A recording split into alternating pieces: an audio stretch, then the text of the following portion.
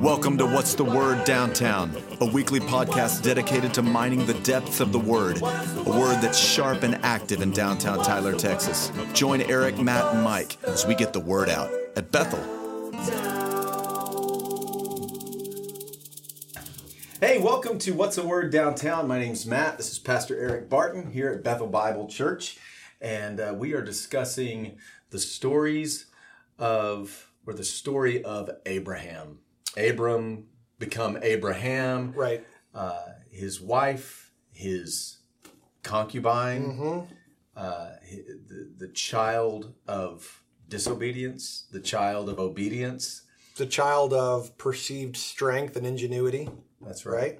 So, that's right. So the God of Abraham, Isaac, and Jacob, and the delivery mechanism of our understanding and our gazing at the God of Abraham, Isaac, and Jacob in this section of the book of Genesis is the life and struggles of Abraham, who's always called the man of faith, except for when he's not particularly faithful. So I keep going back to Moses writing this to instruct the people at his time. And honestly, like this walk through Genesis has been revolutionary for me, only because I might have known that Moses wrote this, inspired as he was, to tell the people the history. Yeah. Is he seeking to remind them? Would they have known this from an oral tradition? And this was just... Genesis was put down, it was put to paper. Yeah. I mean, this was an oral tradition. Would the people have known it, but likely, their children might have forgotten? I mean, through the generations, had they kind of forgotten? Or were these a people that were cut off from essentially their father Abraham in some way? It's a great question. Yeah. And we don't know for sure, of course, but what we do know is people, and we know what people were like in that number of people that lived in the land of Goshen and Egypt. Some people probably knew more than others. There were some families and tribes and clans that were probably very emphatic and intentional about the passing down of oral tradition to their children. But like any group of people or in any community, there are those who were less disciplined and less committed to passing down those stories. And so Moses has the chance to write all of this down to get everybody on the same page. And what I love about Moses being the one to do that is here is a man who, as a child, was injected into a foreign land, a foreign people, who comes to an awareness in his own right as a man of who he is, not in his home of origin, right, but who he always was. Well, and here's the really mind-blowing bit. Yeah. Moses is writing this down, and he makes it pretty clear. We'll see some of this in the book of Joshua, that Moses would go in daily in the tent of meeting with the Lord, who we know would be pre-incarnate Christ, who is telling him all these things. It's very similar to the Apostle Paul in the New Testament, sitting out in the deserts of Arabia for as many as 14 to 17 years. Jesus is explaining all these things to Paul. Paul writes 13 epistles. In the same way, Moses is sitting in the tent of meeting, getting all this revelation directly from God, who then sits down to document it for, in the near term, the people of Israel, right, so that they would know this is what their God is, this is what he's like, because he's not like any other human system of belief in existence. There are ancient religions, but they're all the same, except for, Judeo-Christianity. Well, and that there's a consistency to the Lord your Father. Right. And so you know who he is. You know he's just delivered you through the Red Sea. Or is that the Dead Sea? Red Sea. Yeah. It just delivered you through the Red Sea. You have had this experience of salvation in a sense. But you might not remember that the same God who delivered you through the Red Sea was simply acting out of his faithfulness, acting out of his character. And let me show you why and how. Yeah. He's always been the same. Yes. Moses, in a sense, saying God's going to God. That's what he is. That's what he does. That's what he's like. And when you forget, not if, when you forget, hey, Abraham did too. So it's not about you being Captain Awesome. That's right. Somebody in the tribe of Zebulun. This is our God who is faithful. And look at this, warts and all. This man and his wife who had that human mixture of belief and unbelief. Right. Right. Which is ultimately the predicament every human has ever been in. Right. And, we're moving toward this God walking through the cut up pieces on our behalf in a very real way in becoming Christ, or in revealing Christ to us how many years, thousands of years later after this is telling. So as we back up to Abraham, and the first is the covenant that God strikes. Well, very briefly, yes. Yes. God comes to Abram in Ur of the Chaldees. He's 75 years old, makes him a promise. I'm going to give you land, offspring, and blessing. Then some crazy things happen, moves him through the land. And then in chapter 15, he cuts covenant with Abram and declares Abram righteous because Abram believes. And that's always the thing. What does that mean? Abram believes. He's declared righteous by God. God changes his mind about Abraham. Says, I declare you righteous. You are now fit to stand before me because of what God has done and said. Now that's key. That's crucial. In fact, we said it a couple weeks ago. The Apostle Paul writes the book of Romans to unpack the enormity of that truth. The very next thing we have happen, a couple years go by. The next thing we're told is that Abram and Sarah say, gosh, this has taken a long time. He promised us a son. We put all of our hope in the son, but there's no son. And so they rely on the cultural construct of going into a concubine. Sarah says, look, this has taken a long time. I'm getting older.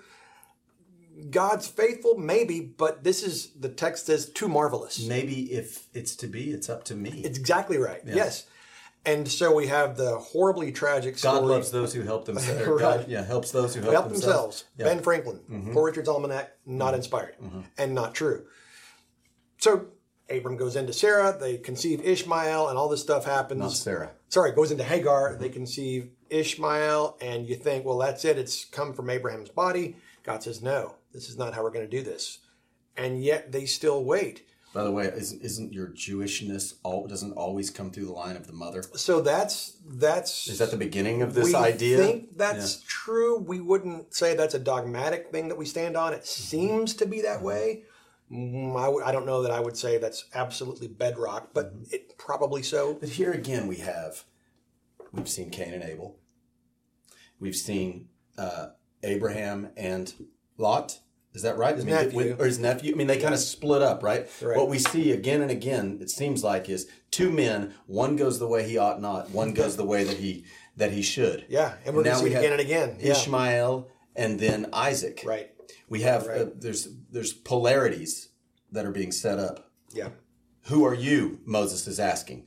Right, and God's going to say, I choose, I direct, follow, obey, walk with me. And so we are reminded again in chapter 17, God comes to Abram, changes his name, adds this sort of mnemonic syllable into his name. Yeah, Abraham and Sarah. Yeah. There's the idea that, hey, you are now identified with me. You. Very similar callback to Genesis 2, where God breathes on the man and Ruach. Animates. Yes, the Ruach is the spirit. So we got that, and then God says, here's the sign of the covenant. Do this so that it will go well with you. But it's not an operating condition. It's not a hinge. It's not a contingency. It's a context.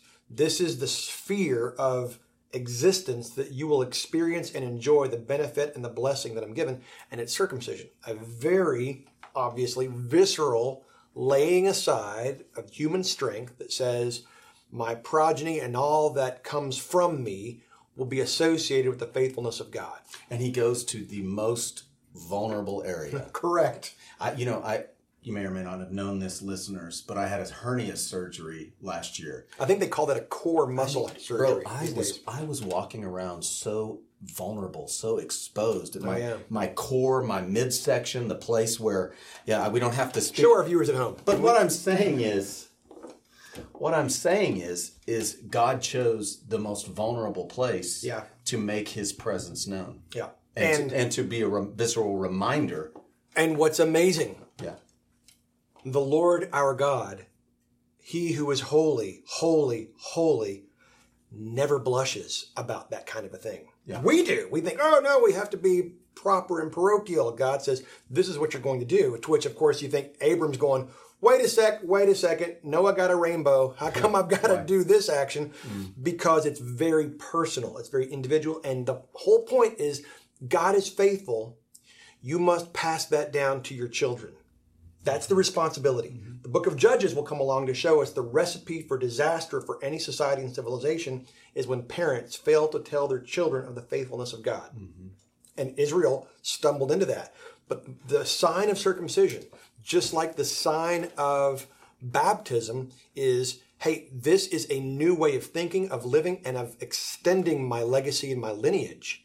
So God implements this. It wasn't a brand new idea. All the peoples around that area, they all did circumcision for different ways, different reasons, but it was always the priestly class of these pagan societies.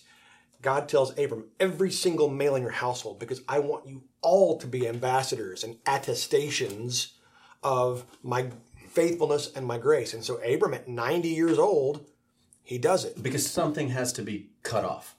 I've got to... yes, we know something has to die. Something physical, but I have to be existentially cut off from some strength or some assumed or presumed perceived strength, right? I mean, God is moving his people into a space of the dependence that is not only right, but beneficial for them. Yes, which requires trust. And so, again, we've talked about belief. What is belief? The Reformers did us such a huge favor 500 years ago. Mm-hmm. They sort of trisected it. What is faith? What is belief? And they broke it into 3 strands that is really helpful, I think, for us, even in the 21st century, to remember. They said there is notitia, assensus, fidelum in Latin. So there has to be understanding. There has to be understanding of the content of our faith. Then there has to be agreement. I have to say, yes, I think that's actually correct. Once I understand the content, I agree that it's correct. And then trust. I live as though it was actually true. Mm-hmm. What we see in Abraham, and later even the disciples, they understood a lot. They agreed with most. It was the trust component that they would sometimes forget and rely on their own perceived strengths, forgetting that it had been laid aside, cut off, and discarded. And so even for us, we look at Abraham and we go, but what in the world? He should have known better. It's a cautionary tale for us that Moses wants for the children of Israel to understand, but our God remains faithful. And isn't it part of the predicament that is this long unfurling that leads up to the revelation of Jesus Christ as a man, the incarnation? Right. Isn't this a long unfurling where the people of Israel have to be cut off, right, from the world, so to speak? They need to be cut off, and as a sign to the world around them and to themselves and to one another, they are circumcised as unto the Lord, right? But there's that negation, but there's not that additive yet. And what I mean by that is the filling of the Holy Spirit gives us empowerment. Right. We know more than Moses knew.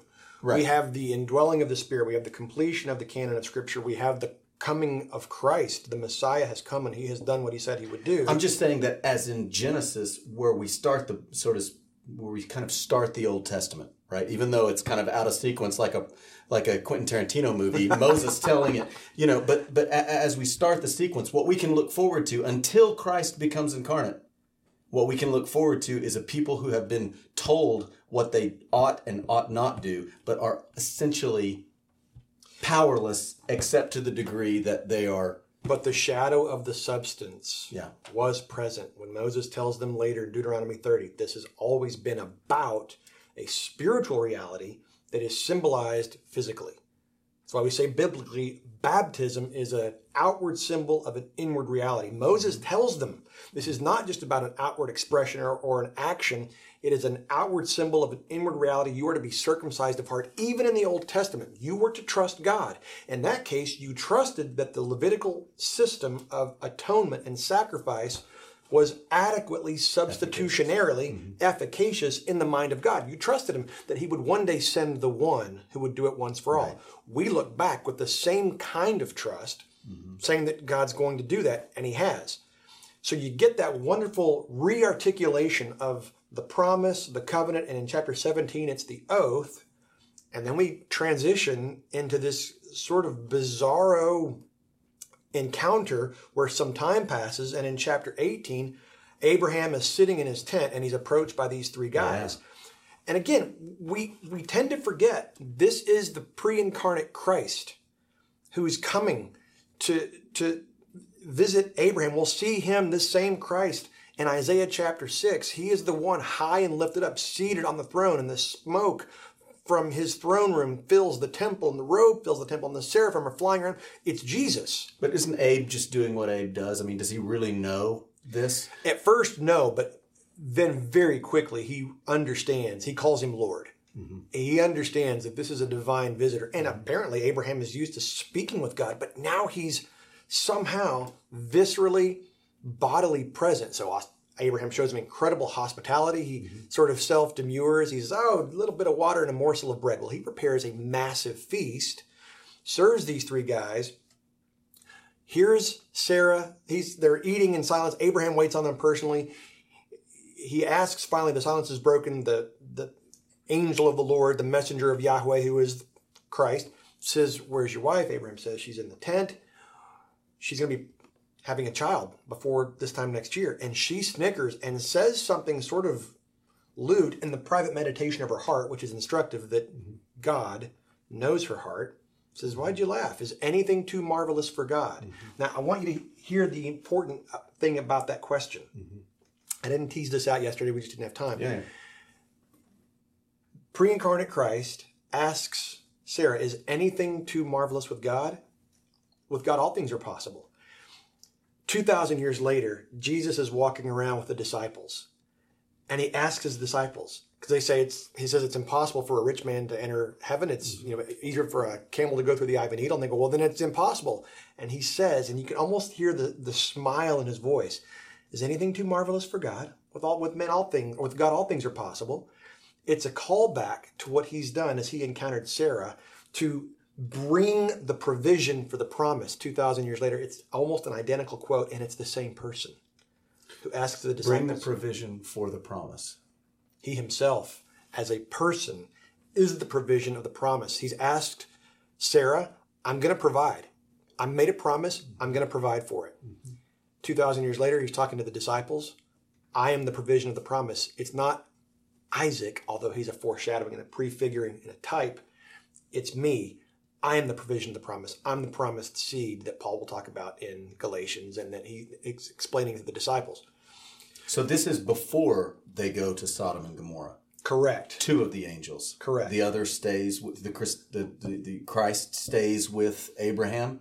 Correct. They stand there and they talk. And I mean, here's this very real picture of Abraham standing talking to the bodily form of God as the two angels sojourn down to Sodom and Gomorrah. Mm-hmm.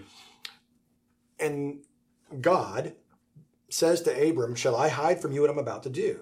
You, who I'm going to make a blessing to all the peoples, let me tell you what my plan is. And he unfolds it all. Says, I'm going to judge Sodom and Gomorrah because the outcry of their wickedness is so horrific. And Abraham remembers that this is where his nephew Lot now lives, and that he's rescued these people in chapter 14 from the kings that waged war. And he says, well, hold on a second. Will you rescue for a few? Mm-hmm. And so he's inverting the principle of the time that says the wickedness of an individual affects everybody. He's wanting to know, will the righteousness of an individual also positively impact someone? And what God's going back and forth in a very judicial legal sense is saying, yes, I will accept the righteousness of the few, or the one even, for the many. Who does the inverting? Abraham, as he presents the case. Yes. He's being priestly. He's being priestly, and he's recognized, I agree with you. That place is sinful. Right. I agree with you. You have the eyes to judge whether or not it's in need of destruction. Right. And something of my heart is there. Yes. Someone I have watch care over. Some sort, like you said, he becomes the priest doing the advocating. Yep. For those he loves. Yes. Because when he says Lot, he really means, and that nephew that I liked, and that niece, sure. And that, he's talking about the one, but he means the family. Right. And so he puts himself in the position of asking for substitution, which is a very clear runner of the gospel, asking for the righteousness of one to be imputed to those who absolutely don't deserve it and don't even know to ask for it. Not only that, but when it comes to them, they want to molest it. Correct. Or whatever the best word, rape it. Take the good thing that God has given and call it a bad thing, twist it. Right. And so then we have the strange story where the angels go into Sodom and Gomorrah. They're given shelter in Lot's home. He greets them in the city gate because he's an official now. Which he shows his own priest, the flair of priesthood, in so much as he says, it's not good for you to be in this place. Come to my place. Let me give you shelter. Which you kind of think, as you read the text, well then Lot, what are you doing here? If it's not good for these guys, why are you here? Why are you safe? Right. He shouldn't have been safe, but he was. So he had some modicum of influence and security and abundant life and prosperity that he didn't want to leave. But when those came to his house, he wasn't nearly as safe as maybe he thought he was not. He was. Great explanation there. Yeah. So the men of the town all come and then try to do horrible, heinous things to these visitors. It's a familiar story. They strike the guys with blindness. And Lot and his family have to be dragged out. They don't want to leave. The angels grab the family, drag them out almost against their will. You can almost see like the claw marks in the floor as they're being dragged out. I mean, that's a place to camp out just for a moment. Sure. Just to say that we love our lives so much, sometimes God has to pry our lives from our cold, dead hands. That's exactly right. Do you know? And if we cling to them, if we look back, we become fragmented. That is to say, he who holds all things together, Jesus, becomes less materially efficacious in our life if we love something other. Francis Schaeffer used to say, if you break one law, you break two. Because any of the commandments that you break are predicated on the idea of loving something else more than you love God.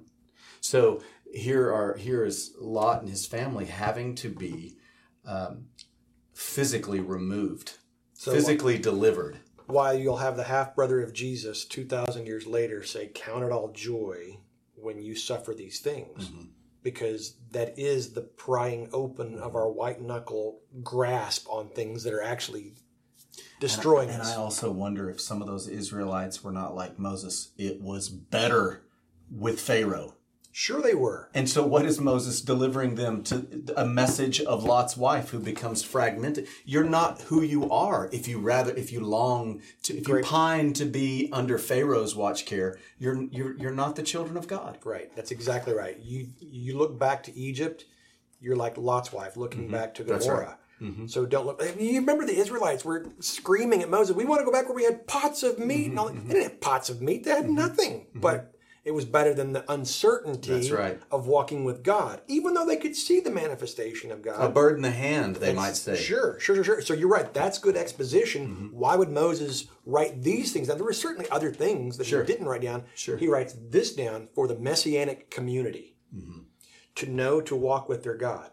So Sodom and Gomorrah in chapter 19 is destroyed. We have this crazy story of Lot escaping with his daughters. His wife looks back. She's turned to salt. The text is very matter of fact. Does it mean she's cooked to ash or does she literally turn into salt?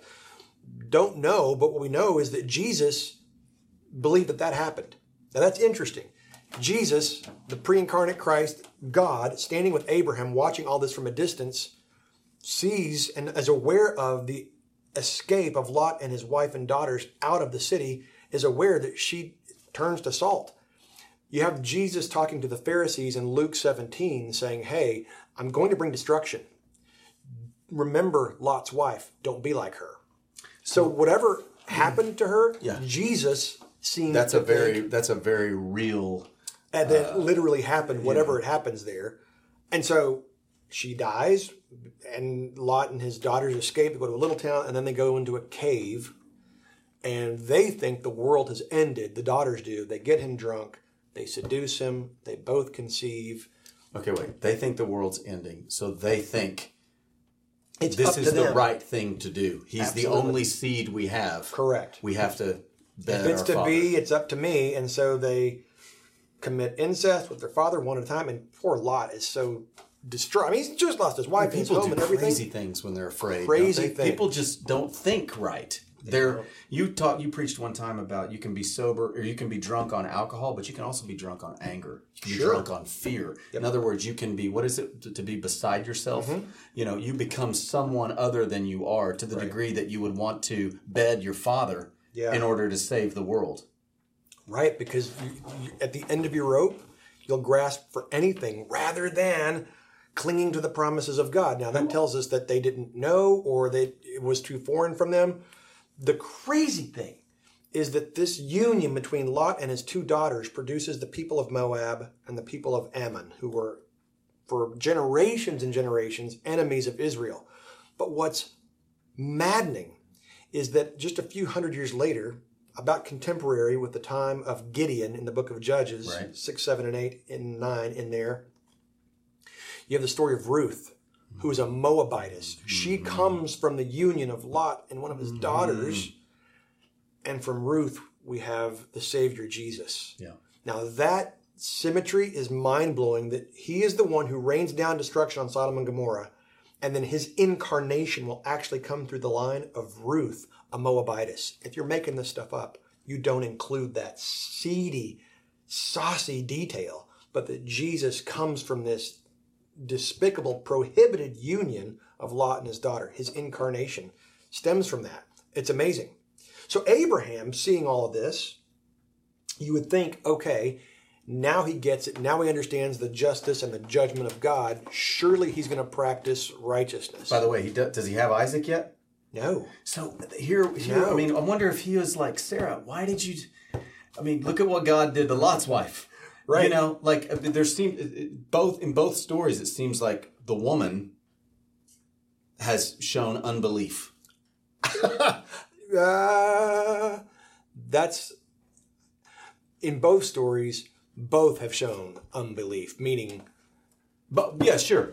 I mean, Abraham was not guiltless in going into Hagar. He knew what God had told him, and he's really, I think, just trying to subdue and acquiesce his wife, and it was a bad deal. We come to chapter 20, and you're thinking, now the man of faith is going to show us and be an exemplar of faithfulness. No, they head down south. They immediately find themselves in the kingdom of Gerar that is led by a guy named Abimelech, and immediately he starts saying, well, no, she's my sister. Y'all don't kill me, just take her into your harem. It's no big deal. That way I'll be safe. And you're thinking, how is this guy still operating according to this old perceived strength? It's because he believes, but he still needs his unbelief helped. But God will not tolerate that corruption or even the perception of corruption of his promise. He'd already said in chapter 17, Sarah, you're going to give birth within the year. He says it again. You're going to have a child within a year. And so he cannot let her euphemistically go into this pagan Canaanite king. And so God intervenes tremendously, comes to Abimelech in a dream, says, you're as good as dead. You've taken a married woman. He says, I'm guiltless. I didn't know. And God never apologizes. Says, you're under condemnation. You're going to die unless the intercessor prays for you. Yeah. And so God rescues, not because Abraham's a great guy, because he's not, but because God is faithful.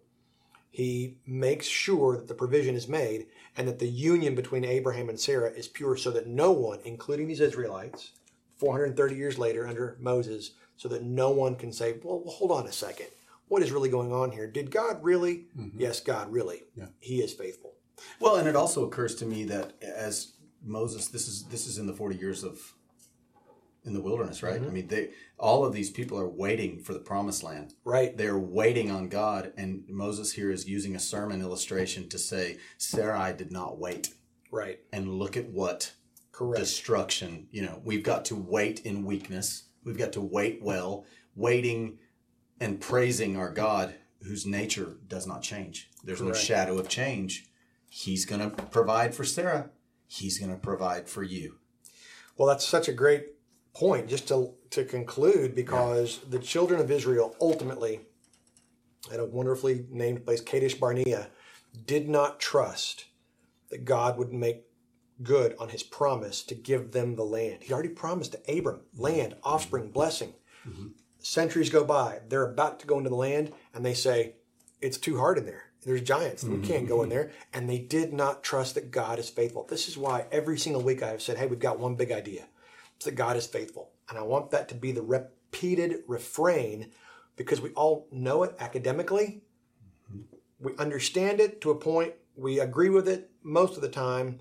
We don't trust when things... Most sin occurs in our life because we have That's it. temporarily forgotten that God is faithful. Correct. Exactly right. There you go. So it's the remedy. Yes. And his faithfulness, it turns out, became nowhere clearer, more apparent, or efficacious than in Christ. Absolutely. We're going to look at that next week. See you then. God Bye, bless. guys.